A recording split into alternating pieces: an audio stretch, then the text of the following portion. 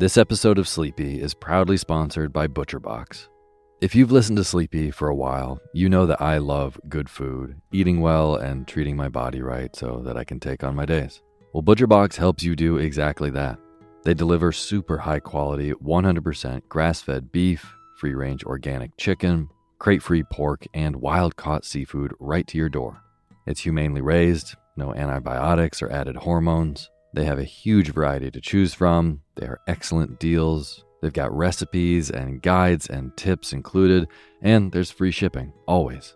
Eating well is a huge factor in getting a good night's sleep, as is sometimes saving the trip to the grocery store and taking some stress out of your daily schedule. I have been loving these deliveries for those reasons. Been cooking up their steak tips with eggs in the morning, with butter and scallions and soy sauce, and I also made a delicious brine chicken roast with lemon parsley gravy. So good. The prices for this kind of quality and convenience is really impressive. ButcherBox has made me very happy. So sign up at butcherbox.com/sleepy and get our special deal. ButcherBox is offering our listeners a free for a year offer, plus an additional $20 off. Choose salmon, chicken breast, or steak tips free in every order for a year. Sign up today at butcherbox.com/sleepy and use code SLEEPY to choose your free for a year offer. Plus, get $20 off your first order. butcherbox.com/sleepy. Eat well, sleep well.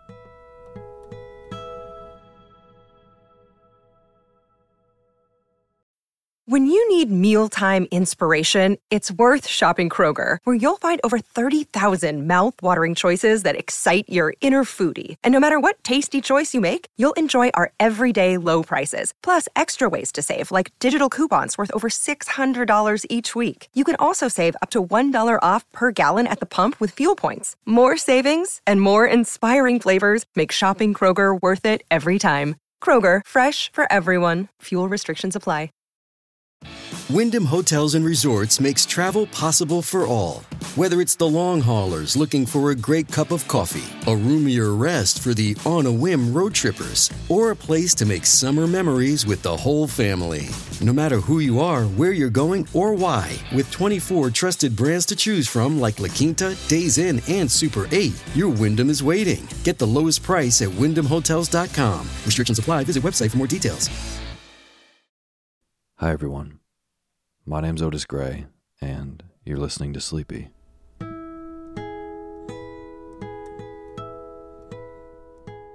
A podcast where I read old books to help you get to sleep. It's been about 1 year since Sleepy has started, and it's pretty incredible to see how something has gone from a very little kind of funny idea into something that's being downloaded in over 100 countries across the world and helping people sleep on a daily basis. I couldn't be more humbled by where the show is and where it's going.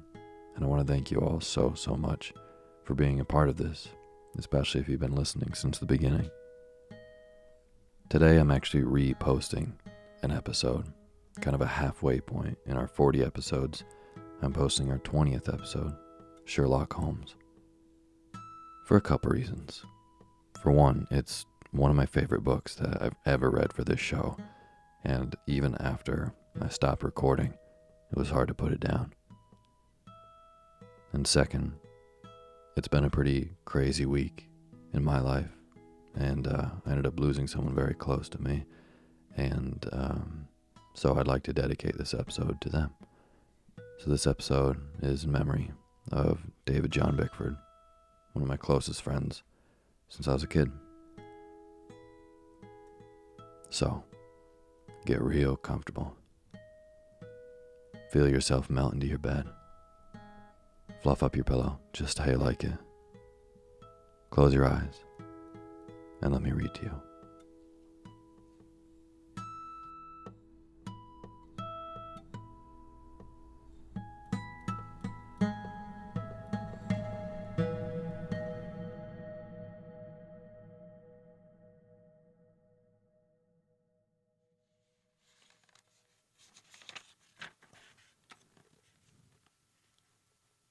A Scandal in Bohemia. To Sherlock Holmes, she is always the woman. I have seldom heard him mention her under any other name. In his eyes, she eclipses and predominates the whole of her sex. It was not that he felt any emotion akin to love for Irene Adler. All emotions, and that one in particular, were abhorrent to this cold, precise, but admirably balanced mind. He was, I take it, the most perfect reasoning and observing machine that the world has seen. But as a lover, he would have placed himself in a false position. He never spoke of the softer passions, save with a gibe and a sneer. They were admirable things for the observer, excellent for drawing the veil from men's motives and actions, but for the trained reasoner to admit such intrusions into his own delicate and finely adjusted temperament was to introduce a distracting factor which might throw a doubt upon all his mental results. Grit in a sensitive instrument, or a crack in one of his high-power lenses would not have been more disturbing than a strong emotion in a nature such as his. And yet, there was but one woman to him, and that woman was the late Irene Adler, of dubious and questionable memory. I had seen little of Holmes since the regular chain of events which I have already narrated in a bold fashion under the heading of the Sign of Four. My marriage had, as he foretold, drifted us away from each other.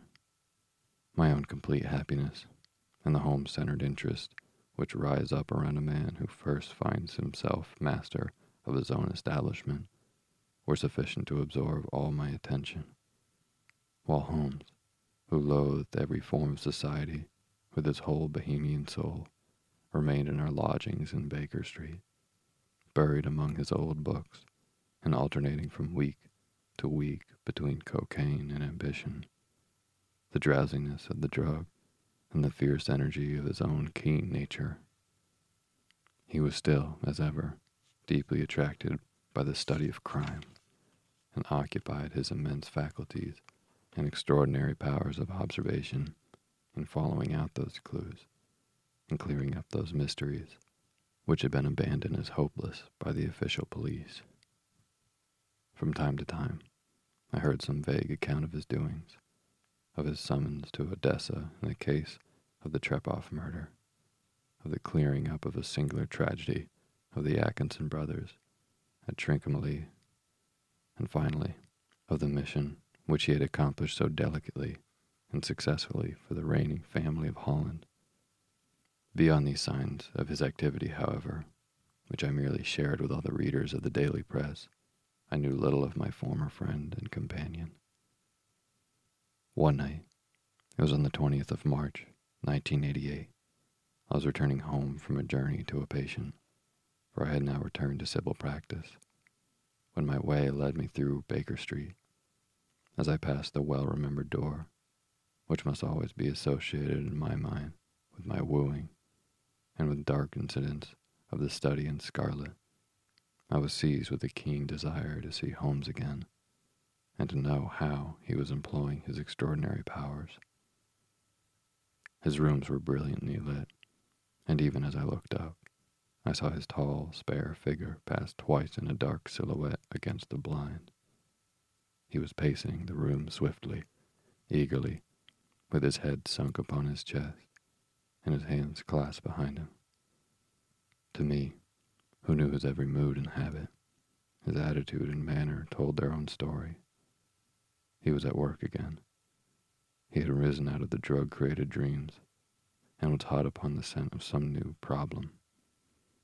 I rang the bell, and was shown up to the chamber which had formerly been part of my own. His manner was not effusive. It seldom was. But he was glad, I think, to see me. With hardly a word spoken, but with a kindly eye, he waved me to an armchair, threw across his case of cigars, and indicated a spirit case and a gas agene in the corner. Then he stood before the fire and looked me over in his singular, introspective fashion. "Wedlock suits you," he remarked. "I think, Watson, that you have put on 7.5 pounds since I saw you." 7, I answered. Indeed, I should have thought a little more. Just a trifle more, I fancy, Watson. And in practice again, I observe. You do not tell me that you intended to go into harness. Then, how do you know? I see it. I deduce it. How do I know that you have been getting yourself very wet lately, and that you have a most clumsy and careless servant girl? My dear Holmes, said I, this is too much. You would certainly have been burned had you lived a few centuries ago. It is true that I had a country walk on Thursday, and came home in a dreadful mess. But as I have changed my clothes, I can't imagine how you deduce it. As to Mary Jane, she is incorrigible, and my wife has given her notice, but there again I fail to see how you work it out. He chuckled to himself and rubbed his long, nervous hands together. It is simplicity itself, said he. My eyes tell me that on the inside of your left shoe, just where the firelight strikes it, the leather is scored by 6 almost parallel cuts. Obviously they have been caused by someone who has very carelessly scraped around the edges of the sole in order to remove crusted mud from it.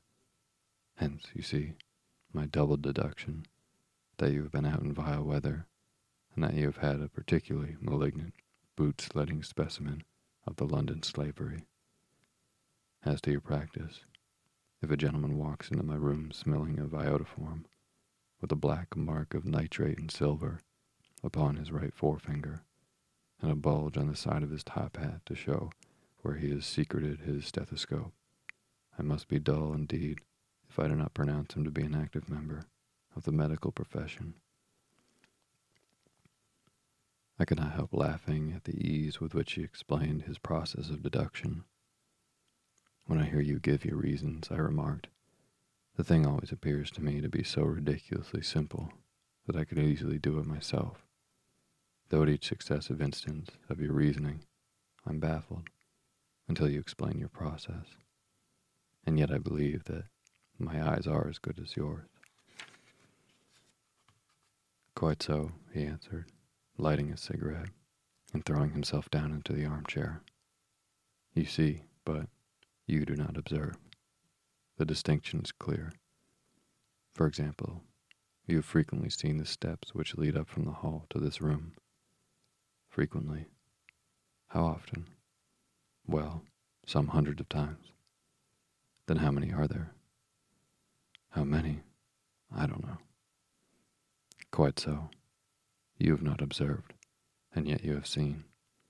That is just my point. Now I know that there are 17 steps, because I have both seen and observed. By the way, since you are interested in these little problems, and since you are good enough to chronicle 1 or 2 of my trifling experiences, you may be interested in this.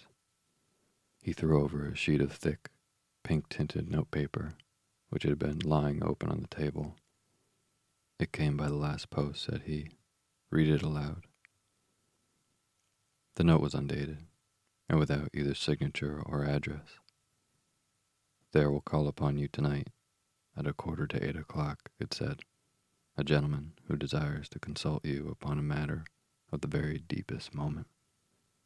Your recent services to one of the royal houses of Europe has shown that you are one who may safely be trusted with matters which are of importance, which can hardly be exaggerated. This account of you we have from all quarters received. Be in your chamber, then, at that hour, and do not take it amiss if your visitor wear a mask. This is indeed a mystery, I remarked. What do you imagine that it means? I have no data yet. It is a capital mistake to theorize before one has data. Insensibly, one begins to twist facts to suit theories instead of theories to suit facts. But the note itself, what do you deduce from it? I carefully examined the writing and the paper upon which it was written. The man who wrote it was presumably well-to-do, I remarked, endeavoring to imitate my companion's process. Such paper could not have been bought under half a crown a packet. It is peculiarly strong and stiff. Peculiar. That is the very word, said Holmes. It is not an English paper at all. Hold it up to the light. I did so, and I saw a large E with a small G, a P, and a large G with a small T woven into the texture of the paper. What do you make of that? Asked Holmes. The name of the maker, no doubt, or his monogram, rather. Not at all. The G with the small T stands for Gesellschaft, which is the German for company. It is a customary contradiction, like our co. P, of course, stands for papier. Now, for the EG, let us glance at our Continental Gazetter. He took down a heavy brown volume from his shelves. Iglo, Iglanit. Here we are, Egria. It is in a German-speaking country, in Bohemia, not as far from Carlsbad. Remarkable as being the scene of the death of Wallenstein, and for its numerous glass factories and paper mills. Ha ha, my boy, what do you make of that? His eyes sparkled, and he sent up a great blue triumphant cloud from his cigarette. The paper was made in Bohemia, I said. Precisely. And the man who wrote the note is a German. Do you note the peculiar construction of the sentence? This account of you we have from all quarters received. A Frenchman or a Russian could not have written that. It is a German who was so uncourteous with his verbs. It only remains, therefore, to discover what is wanted by this German, who writes upon Bohemian paper, and prefers wearing a mask to showing his face. And here he comes, if I am not mistaken, to resolve all of our doubts. As he spoke, there was the sharp sound of horses' hooves and grating wheels against the curb, following by a sharp pull at the bell. Holmes whistled. A pair, by the sound, said he. Yes, he continued, glancing out of the window. A nice little brougham, and a pair of beauties. 150 guineas apiece. There's money in this case, Watson, if there is nothing else. I think that I had better go, Holmes. Not a bit, Doctor. Stay where you are. I'm lost without my Boswell, and this promises to be interesting. It would be a pity to miss it. But your client, never mind him. I may want your help, and so may he. Here he comes. Sit down in that armchair, Doctor, and give us your best attention. A slow and heavy step, which had been heard upon the stairs and in the passage, paused immediately outside the door. Then there was a loud and authoritative tap. Come in, said Holmes. A man entered, who could hardly have been less than 6 feet 6 inches in height, with the chest and limbs of a Hercules. His dress was rich with a richness which would, in England, be looked upon as akin to bad taste. Heavy bands of astrakhan were slashed across the sleeves and fronts of his double-breasted coat, while the deep blue cloak, which was thrown over his shoulders, was lined with a flame-colored silk, and secured at the neck with a brooch which consisted of a single flaming barrel. Boots which extended halfway up his calves, and which were trimmed at the tops with a rich brown fur, completed the impression of barbaric opulence which was suggested by his whole appearance. He carried a broad-brimmed hat in his hand, while he wore across the upper part of his face, extended down past the cheekbones, a black visored mask, which he had apparently adjusted that very moment, for his hand was still raised to it as he entered. From the lower part of his face, he appeared to be a man of strong character, with a thick, hanging lip and a long, straight chin, suggestive of resolution pushed to the length of obstinacy. You had my note, he asked, with a deep, harsh voice and a strongly marked German accent. I told you that I would call. He looked from one to the other of us, as if uncertain which to address. Pray take a seat, said Holmes. This is my friend and colleague, Dr. Watson, who is occasionally good enough to help me in my cases. Whom do I have the honor of addressing? You may address me as the Count von Kram, a Bohemian nobleman. I understand that this gentleman, your friend, is a man of honor and discretion, whom I may trust with a matter of the most extreme importance. If not, I should much prefer to communicate with you alone. I rose to go, but Holmes caught me by the wrist and pushed me back into the chair. It is both, or none, said he. You may say before this gentleman anything which you may say to me. The Count shrugged his broad shoulders. Then I must begin, said he, by binding you both to absolute secrecy for 2 years. At the end of that time, the matter will be of no importance. At present, it is not too much to say that it is of such weight that it may have an influence upon European history. I promise, said Holmes. And I. You will excuse this mask, continued our strange visitor. The august person who employs me wishes his agent to be unknown to you, and I may confess at once that the title by which I have just called myself is not exactly my own. I was aware of it, said Holmes dryly. The circumstances are of great delicacy, and every precaution has been taken to quench what might grow to be an immense scandal and seriously compromise one of the reigning families of Europe.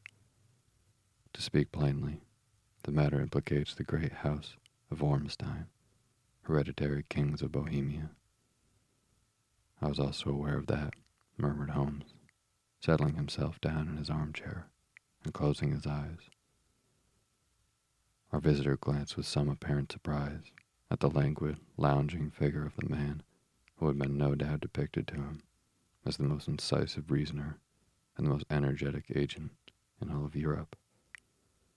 Holmes slowly reopened his eyes and looked impatiently at his gigantic client.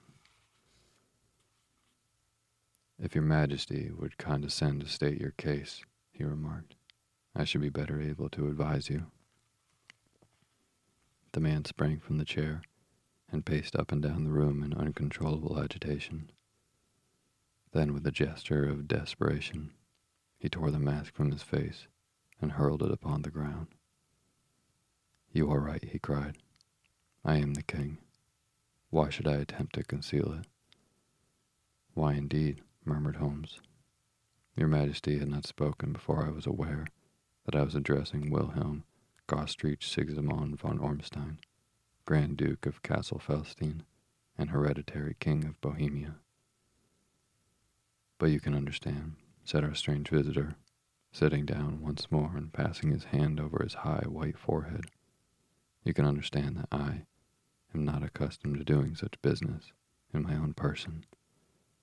Yet the matter was so delicate that I could not confide in an agent without putting myself in his power.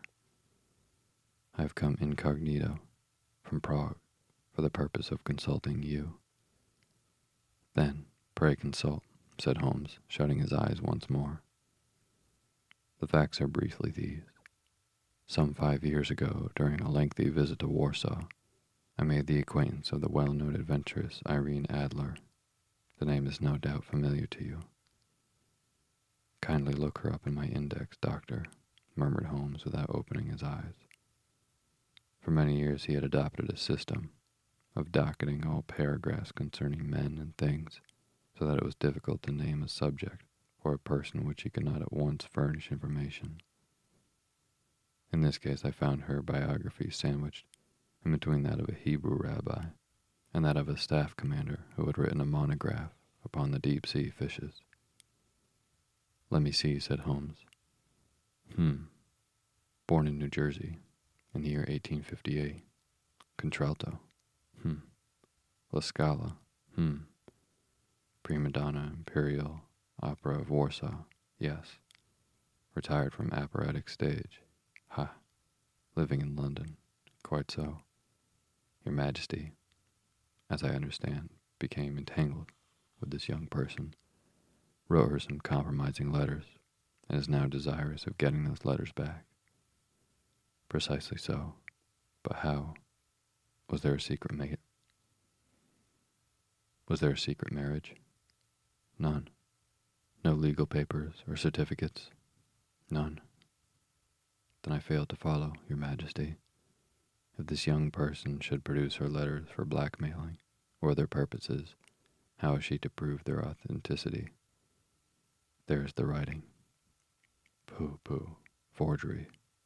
My private notepaper, stolen. My own seal, imitated. My photograph, bought. We were both in the photograph. Oh dear, that is very bad. Your Majesty has indeed committed an indiscretion. I was mad, insane. You've compromised yourself seriously. I was only crown prince then. I was young. I am but 30 now. It must be recovered. We've tried and failed. Your Majesty must pay. It must be bought. She will not sell. Stolen then. 5 attempts have been made. Twice burglars in my pay ransacked her house. Once we diverted her luggage when she had traveled. Twice she has been waylaid. There's been no result. No sign of it? Absolutely none. Holmes laughed. It is quite a pretty little problem, said he. But a very serious one to me, returned the king, reproachfully. Very, indeed. And what does she propose to do with the photograph? To ruin me. But how? I am about to be married. So I have heard. To Clotilde Lothman von Saxe-Meiningen, second daughter of the King of Scandinavia. You may know the strict principles of her family. She is herself a very soul of delicacy. A shadow of a doubt as to my conduct would bring the matter to an end. And Irene Adler threatens to send them the photograph. And she will do it. I know that she will do it. You do not know her, but she has a soul of steel. She has the face of the most beautiful of women and the mind of the most resolute of men. Rather than I should marry another woman, there are no lengths to which she might not go. None. You are sure that she has not sent it yet? I am sure. And why? Because she has said that she would send it on the day when my betrothal was publicly proclaimed. That will be next Monday. Oh then, we have 3 days yet, said Holmes with a yawn. That is very fortunate, as I have 1 or 2 matters of importance to look into just at the present. Your Majesty will, of course, stay in London for the present. Certainly. You will find me at the Langham, under the name of Count von Kram. Then I shall drop you a line to let you know how we progress. Pray do so. I shall be all anxiety. Then, as to money, you have carte blanche. Absolutely. I tell you that I would give one of the provinces of my kingdom to have that photograph. And for present expenses, the king took a heavy chamois leather bag from under his cloak and laid it on the table. There are 300 pounds in gold and 700 in notes, he said. Holmes scribbled a receipt upon a sheet of his notebook and handed it to him. And Mademoiselle's address? He asked. Is Bryony Lodge, Serpentine Avenue, St. John's Wood. Holmes took a note of it. One other question, said he. Was the photograph a cabinet? It was. Then, good night, Your Majesty. I trust that we shall soon have some good news for you. And good night, Watson, he added, as the wheels of the royal brougham rolled down the street.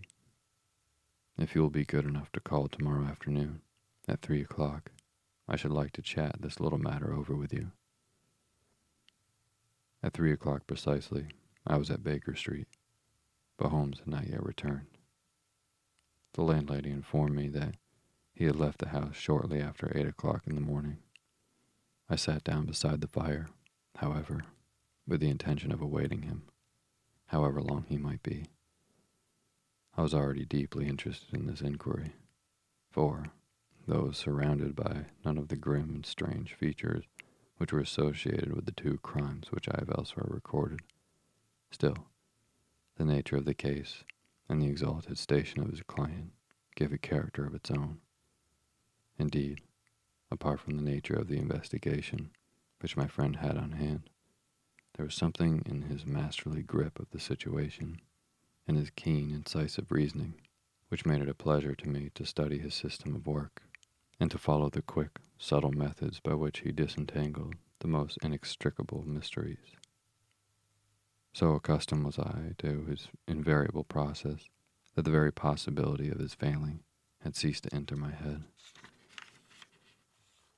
It was close upon 4 before the door opened, and a drunken-looking groom, ill-kempt and side-whiskered, with an inflamed face and disreputable clothes, walked into the room. Accustomed as I was to my friend's amazing powers in the use of disguises, I had to look 3 times before I was certain that it was indeed he. With a nod, he vanished into the bedroom, whence he emerged in 5 minutes, tweed-suited and respectable as of told. Putting his hands into his pockets, he stretched out his legs in front of the fire and laughed heartily for some minutes.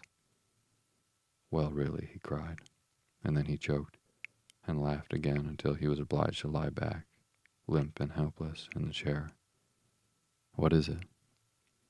"It's quite too funny. I'm sure you can never guess how I employed my morning, or what I ended by doing." "I can't imagine. I suppose that you have been watching the habits, and perhaps the house of Miss Irene Adler." "Quite so, but the sequel is rather unusual. I will tell you, however. I left the house a little after 8 o'clock this morning, in the character of a groom out of work. There's a wonderful sympathy in Freemasonry among horsey men. Be one of them, and you will know all there is to know. I soon found Bryony Lodge. It is a bijou villa, with a garden at the back, but built out in front right up onto the road, 2 stories. Chubb lock to the door. Large sitting room on the right side, well furnished, with long windows almost to the floor, and those preposterous English window fasteners which a child could open. Behind there was nothing remarkable, save the passage window that could be reached from the top of the coach house. I walked around it and examined it closely from every point of view, but without noting anything else of interest. I then lounged down the street and found, as I expected, that there was a mews in a lane which runs down by one wall of the garden. I lent the ostlers a hand in rubbing down their horses, and I received in exchange 2 pence, a glass of half and half, 2 fills of shag tobacco, and as much information as I could desire about Miss Adler, to say nothing of half a dozen other people in the neighborhood, in whom I was not in the least interested, but whose biographies I was compelled to listen to. "And what of Irene Adler?" I asked. "Oh, she turned all the men's heads down in that part. She is the daintiest thing under a bonnet on this planet. So say the Serpentine Muse to a man. She lives quietly, sings at concerts, drives out at 5 every day, and returns at 7 sharp for dinner. Seldom goes out at other times, except when she sings. Has only 1 male visitor, but a good deal of him. He is dark and handsome and dashing, never calls less than once a day, and often twice. He is a Mr. Godfrey Norton, of the Inner Temple. See the advantages of a cabman as a confidant. They had driven him home a dozen times from Serpentine Mews and knew all about him. When I had listened to all they had to tell, I began to walk up and down near Bryony Lodge once more, and to think over my plan of campaign. This Godfrey Norton was evidently an important factor in the matter. He was a lawyer. That sounded ominous. What was the relationship between them, and the object of his repeated visits? Was she his client, his friend, or his mistress? If the former, she had probably transferred the photograph to his keeping. If the latter, it was less likely. On the issue of this question depended whether I should continue my work at Bryony Lodge, or turned my attention to the gentleman's chambers in the temple. It was a delicate point, and it widened the field of my inquiry. I fear that I bore you with these details, but I have to let you see into my little difficulties if you are to understand the situation. I'm following you closely, I answered. I was still balancing the matter in my mind when a handsome cab drove up to Bryony Lodge, and a gentleman sprang out. He was a remarkably handsome man, dark, aquiline, and mustached, evidently the man of whom I had heard. He appeared to be in a great hurry, shouted to the cabman to wait, and brushed past the maid, who opened the door with the air of a man who was thoroughly at home. He was in the house about half an hour, and I could catch glimpses of him in the windows of the sitting rooms, pacing up and down, talking excitedly and waving his arms. Of her I could see nothing. Presently he emerged, looking even more flurried than before. As he stepped out of the cab, he pulled a gold watch from his pocket and looked at it earnestly. "Drive like the devil," he shouted. "First to Gross and Hankey's in Regent Street, and then to the Church of St. Monica in the Egware Road. Half a guinea if you do it in 20 minutes. Away they went, and I was just wondering whether I should not do well to follow them, when up the lane came a neat little landau. The coachman with his coat only half buttoned and his tie under his ear, while all the tags of his harness were sticking out of his buckles. It hadn't pulled up before she shot out of the hall door and into it. I only caught a glimpse of her at the moment, but she was a lovely woman, with a face that a man might die for. "The Church of St. Monica, John," she cried, "and half a sovereign if you can reach it in 20 minutes. This is quite too good to lose, Watson." I was just balancing whether I should run for it, or whether I should perch behind her landau, when a cab came through the street.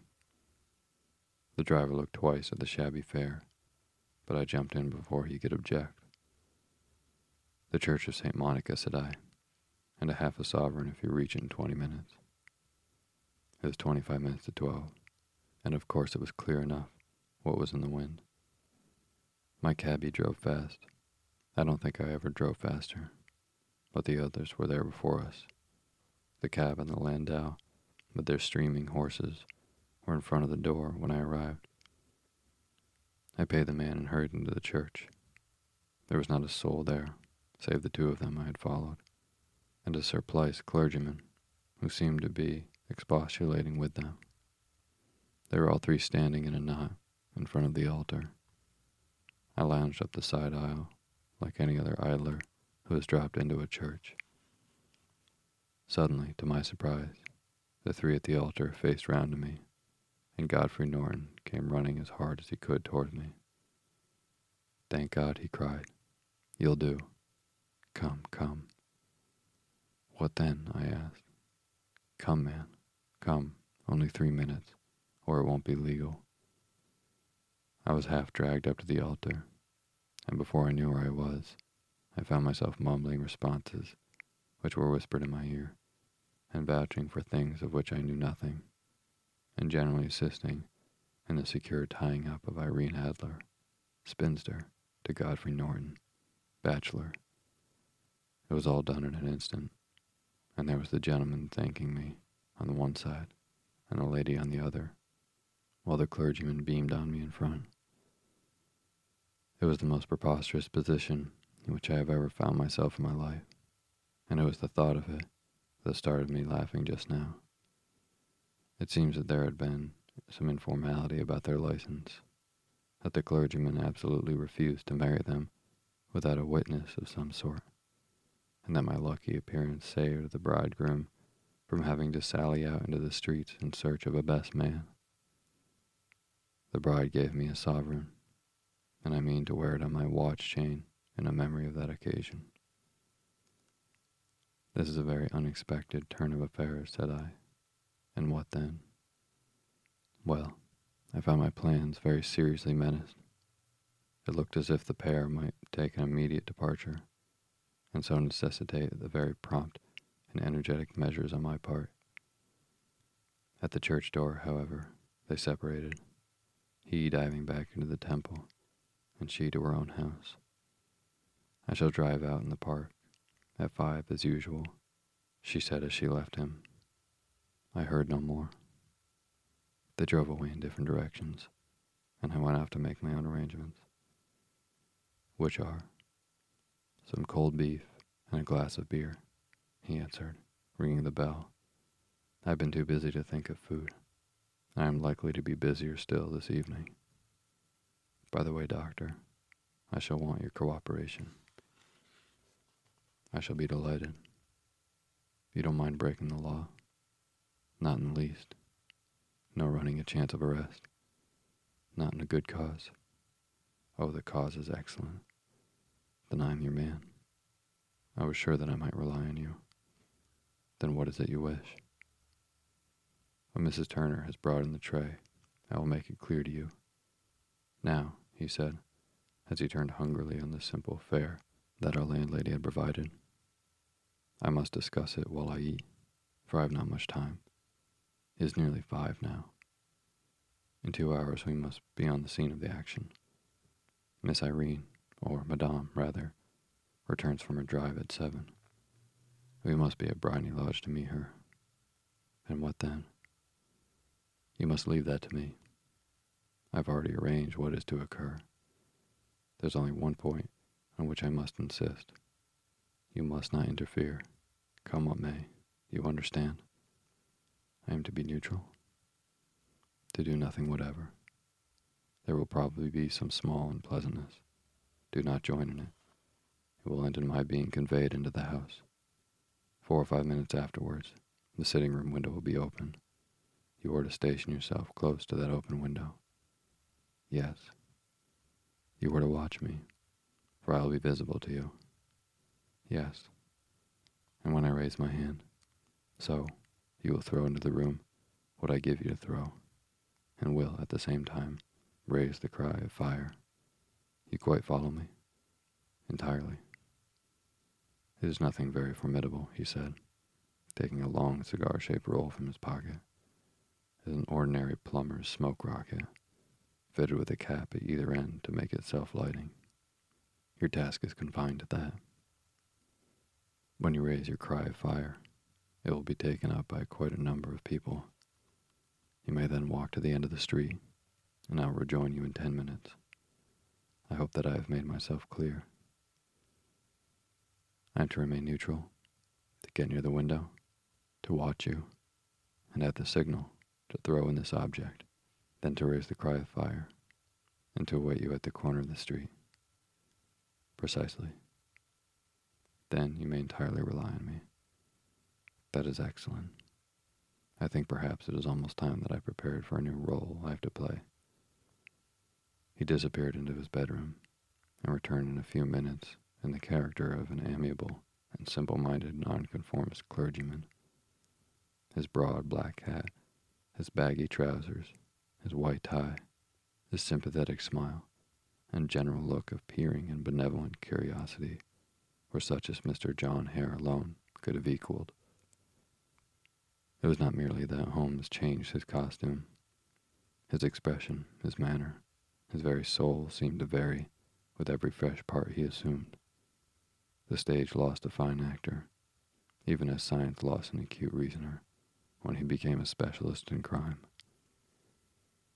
It was 6:15 when we left Baker Street, and still wanted 10 minutes to the hour when we found ourselves in Serpentine Avenue. It was already dusk, and the lamps were just being lighted as we paced up and down in front of Briney Lodge, waiting for the coming of its occupant. The house was just as I had pictured it from Sherlock Holmes's succinct description, but the locality appeared to be less private than I expected. On the contrary, for a small street in a quiet neighborhood, it was remarkably animated. There was a group of shabbily dressed men, smoking and laughing in a corner, a scissors grinder with his wheel. 2 guardsmen were flirting with a nurse girl, and several well-dressed young men who were lounging up and down with cigars in their mouth.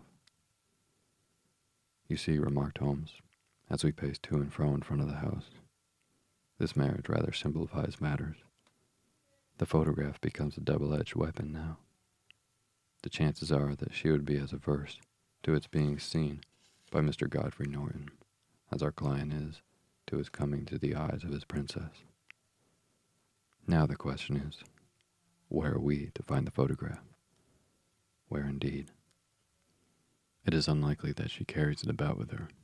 It is cabinet-sized, too large for easy concealment about a woman's dress. She knows that the king is capable of having her waylaid and searched. 2 attempts of the sort have already been made.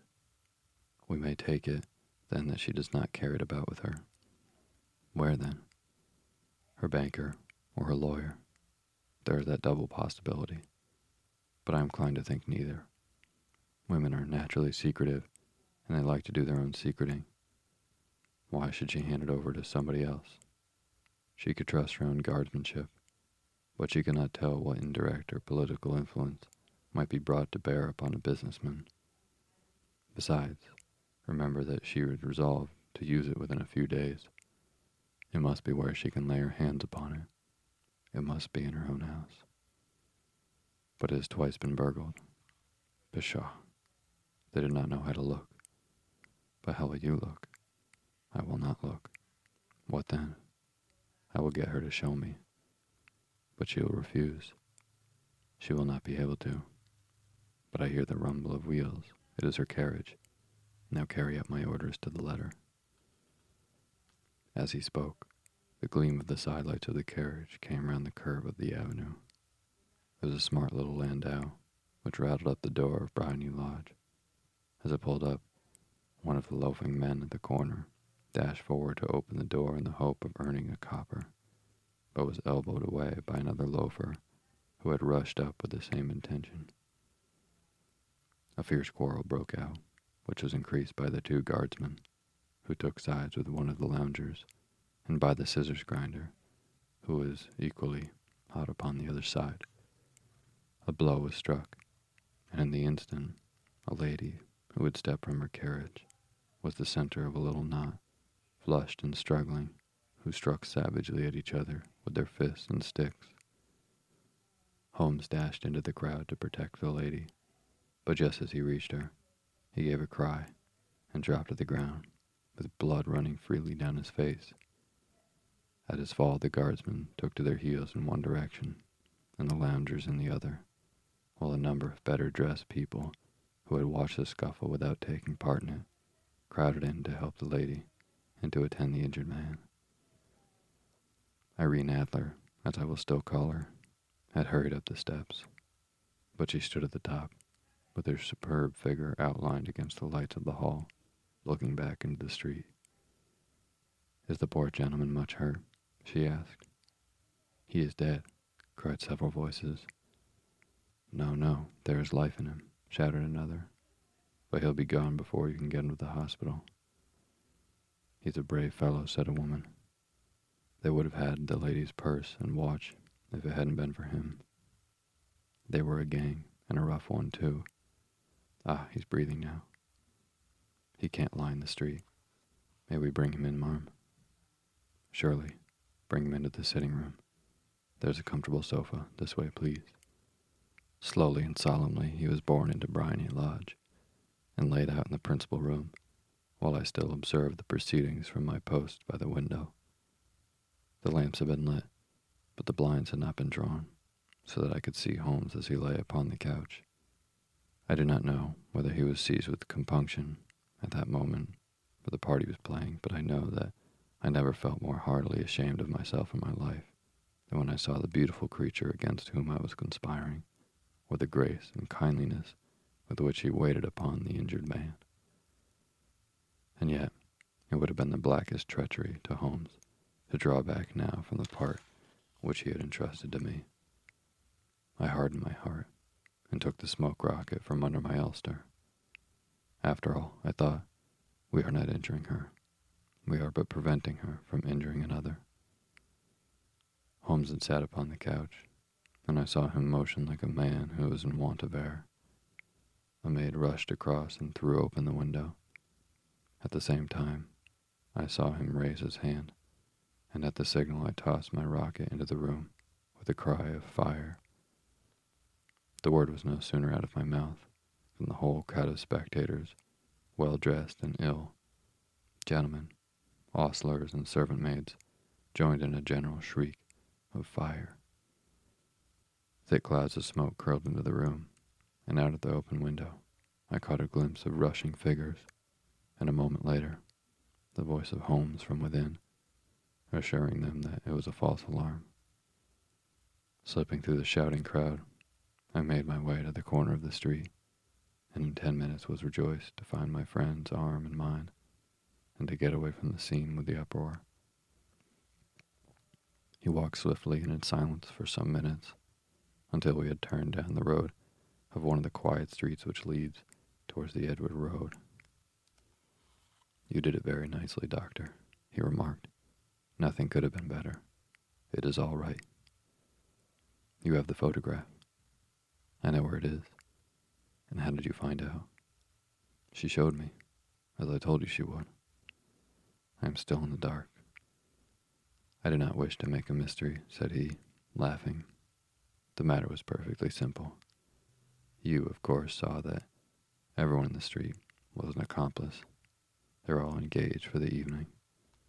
I guessed as much. Then, when the row broke out, I had a little moist red paint in the palm of my hand. I rushed forward, fell down, clapped my hand to my face, and I became a piteous spectacle. It is an old trick. That also I could fathom. Then they carried me in. She was bound to have me in. What else could she do? And into her sitting room, which was the very room I suspected. It lay between that and her bedroom, and I was determined to see which. They laid me on the couch.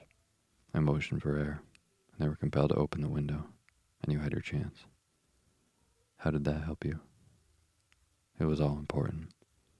When a woman thinks that her house is on fire, her instinct is at once to rush to the thing which she values most. It is a perfectly overpowering impulse, and I have more than once taken advantage of it. In the case of the Darlington substitution scandal, it was of use to me, and also in the Arnsworth Castle business. A married woman grabs at her baby. An unmarried one reaches for a jewel box. Now, it is clear to me that Our Lady of today had nothing in the house more precious to her than what we are in the quest of. She would rush to secure it. The alarm of fire was admirably done. The smoke and shouting was enough to shake nerves of steel. She responded beautifully. The photograph is in a recess behind a sliding panel, just above the right bell pull. She was there in an instant, and I caught a glimpse of it as she half drew it out. When I cried out that it was a false alarm, she replaced it, glanced at the rocket, rushed from the room, and I have not seen her since. I rose, and making my excuses, escaped from the house. I hesitated whether to attempt to secure the photograph at once, but the coachman had come in, and he was watching me narrowly. It seemed safer to wait. A little over-precipitance may ruin it all. "And now?" I asked. "Our quest is practically finished. I shall call with the king tomorrow, and with you, if you care to come with us. We will be shown into the sitting room to wait for the lady, but it is probable that when she comes she may find neither us nor the photograph. It might be a satisfaction to His Majesty to regain it with his own hands." "And when will you call?" "At 8 in the morning. She will not be up, so that we shall have a clear field. Besides, we must be prompt, for this marriage may mean a complete change in her life and habits. I must wire to the king without delay." We had reached Baker Street, and had stopped at the door. He was searching his pocket for the key, when someone passing said, "Good night, Mr. Sherlock Holmes." There were several people on the pavement at the time, but the greeting appeared to come from a slim youth in an ulster who had hurried by. "I've heard that voice before," said Holmes, staring down the dimly lit street. "Now I wonder who the deuce that could have been." I slept at Baker Street that night, and we were engaged upon our toast and coffee when the King of Bohemia rushed into the room. "You have really got it," he cried, grasping Sherlock Holmes by either shoulder and looking eagerly into his face. "Not yet. But you have hopes?" "I have hopes." "Then come. I am all impatience to be gone." "We must have a cab." "No, my brougham is waiting." "Then that will simplify matters." We descended and started off once more to Bryony Lodge. "Irene Adler is married," remarked Holmes. "Married? When?" "Yesterday." "But to whom?" "To an English lawyer named Norton. But she could not love him." "I am in hopes that she does." "And why in hopes?" "Because it would spare your Majesty all fear of future annoyance. If the lady loves her husband, if she does not love your Majesty, then there is no reason why she would interfere with your Majesty's plan." "It is true. And yet, well, I wish she had been made of my own station. What a queen she would have made." He relapsed into a moody silence, which was not broken until we drew up in Serpentine Avenue. The door of Bryony Lodge was open, and an elderly woman stood upon the steps. She watched us with a sardonic eye as we stepped from the brougham. "Mr. Sherlock Holmes, I believe," said she. "I am Mr. Holmes," answered my companion, looking at her with questioning and a rather startled gaze. "Indeed, my mistress told me that you were likely to call. She left this morning with her husband by the 5:15 train to Charing Cross for the Continent." "What?" Sherlock Holmes staggered back, white with chagrin and surprise. "Do you mean that she has left England?" "Never to return." "And the papers?" asked the king hoarsely. "All is lost." "We shall see." He pushed past the servant and rushed into the drawing room, followed by the king and myself. The furniture was scattered about in every direction, with dismantled shelves and open doors, as if the lady had hurriedly ransacked them before her flight. Holmes rushed at the bell pull, tore back a small sliding shutter, and plunging in his hand pulled out a photograph and a letter. The photograph was of Irene Adler, herself in an evening dress. The letter was superscribed to Sherlock Holmes, Esquire, to be left till called for. My friend tore it open, and we all three read it together. It was dated at midnight of the preceding night, and ran in this way. "My dear Mr. Sherlock Holmes, you really did it very well. You took me in completely. Until after the alarm of the fire, I had not a suspicion. But then when I found how I had betrayed myself, I began to think. I have been warned against you months ago. I have been told that if the king employed an agent, it would certainly be you, and your address had been given to me. Yet, with all this, you made me reveal what you wanted to know. Even after I became suspicious, I found it hard to think evil of such a dear, kind old clergyman. But you know, I have been trained as an actress myself. Male costume is nothing new to me. I often take advantage of the freedom which it gives. I sent John, the coachman, to watch you, ran upstairs, got into my walking clothes, as I call them, and came down just as you departed. Well, I followed you to your door, and so made sure that I was really an object of interest to the celebrated Mr. Sherlock Holmes. Then, I rather imprudently wished you good night, and started for the temple to see my husband. We both thought the best resource was flight when pursued by so formidable an antagonist, so you will find the nest empty when you call tomorrow. As to photograph, your client may rest in peace. I love and am loved by a better man than he. The king may do what he will without hindrance from one whom he has cruelly wronged. I keep it only to safeguard myself, and to preserve a weapon which will always secure me from any steps which he might take in the future. I leave a photograph which he might care to possess, and I remain, dear Mr. Sherlock Holmes, very truly yours, Irene Norton, née Adler. What a woman! Oh, what a woman! Cried the King of Bohemia, when we all three had read the epistle, did I not tell you how quick and resolute she was? Would she not have made an admirable queen? Is it not a pity that she was not on my level? From what I have seen of the lady, she seems indeed to be on a very different level to your Majesty, said Holmes coldly. I am sorry that I have not been able to bring your Majesty's business to a more successful conclusion. On the contrary, my dear sir, cried the king, nothing could be more successful. I know that her word is inviolate. The photograph is now safe, as if it were in the fire. I am glad to hear your Majesty say so. I am immensely indebted to you. Pray tell me in what way I can reward you. This ring. He slipped an emerald snake ring from his finger and held it out upon the palm of his hand. Your Majesty has something which I should value even more highly, said Holmes. You have but to name it. This photograph. The king stared at him in amazement. Irene's photograph, he cried. Certainly, if you wish it. I thank your Majesty. Then there is no more to be done in the matter.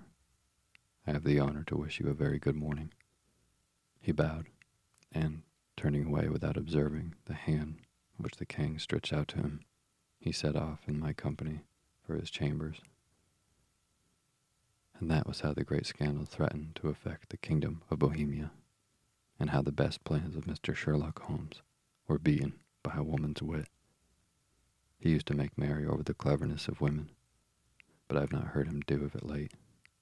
And when he speaks of Irene Adler, and when he refers to her photograph, it is always under the honorable title of the woman.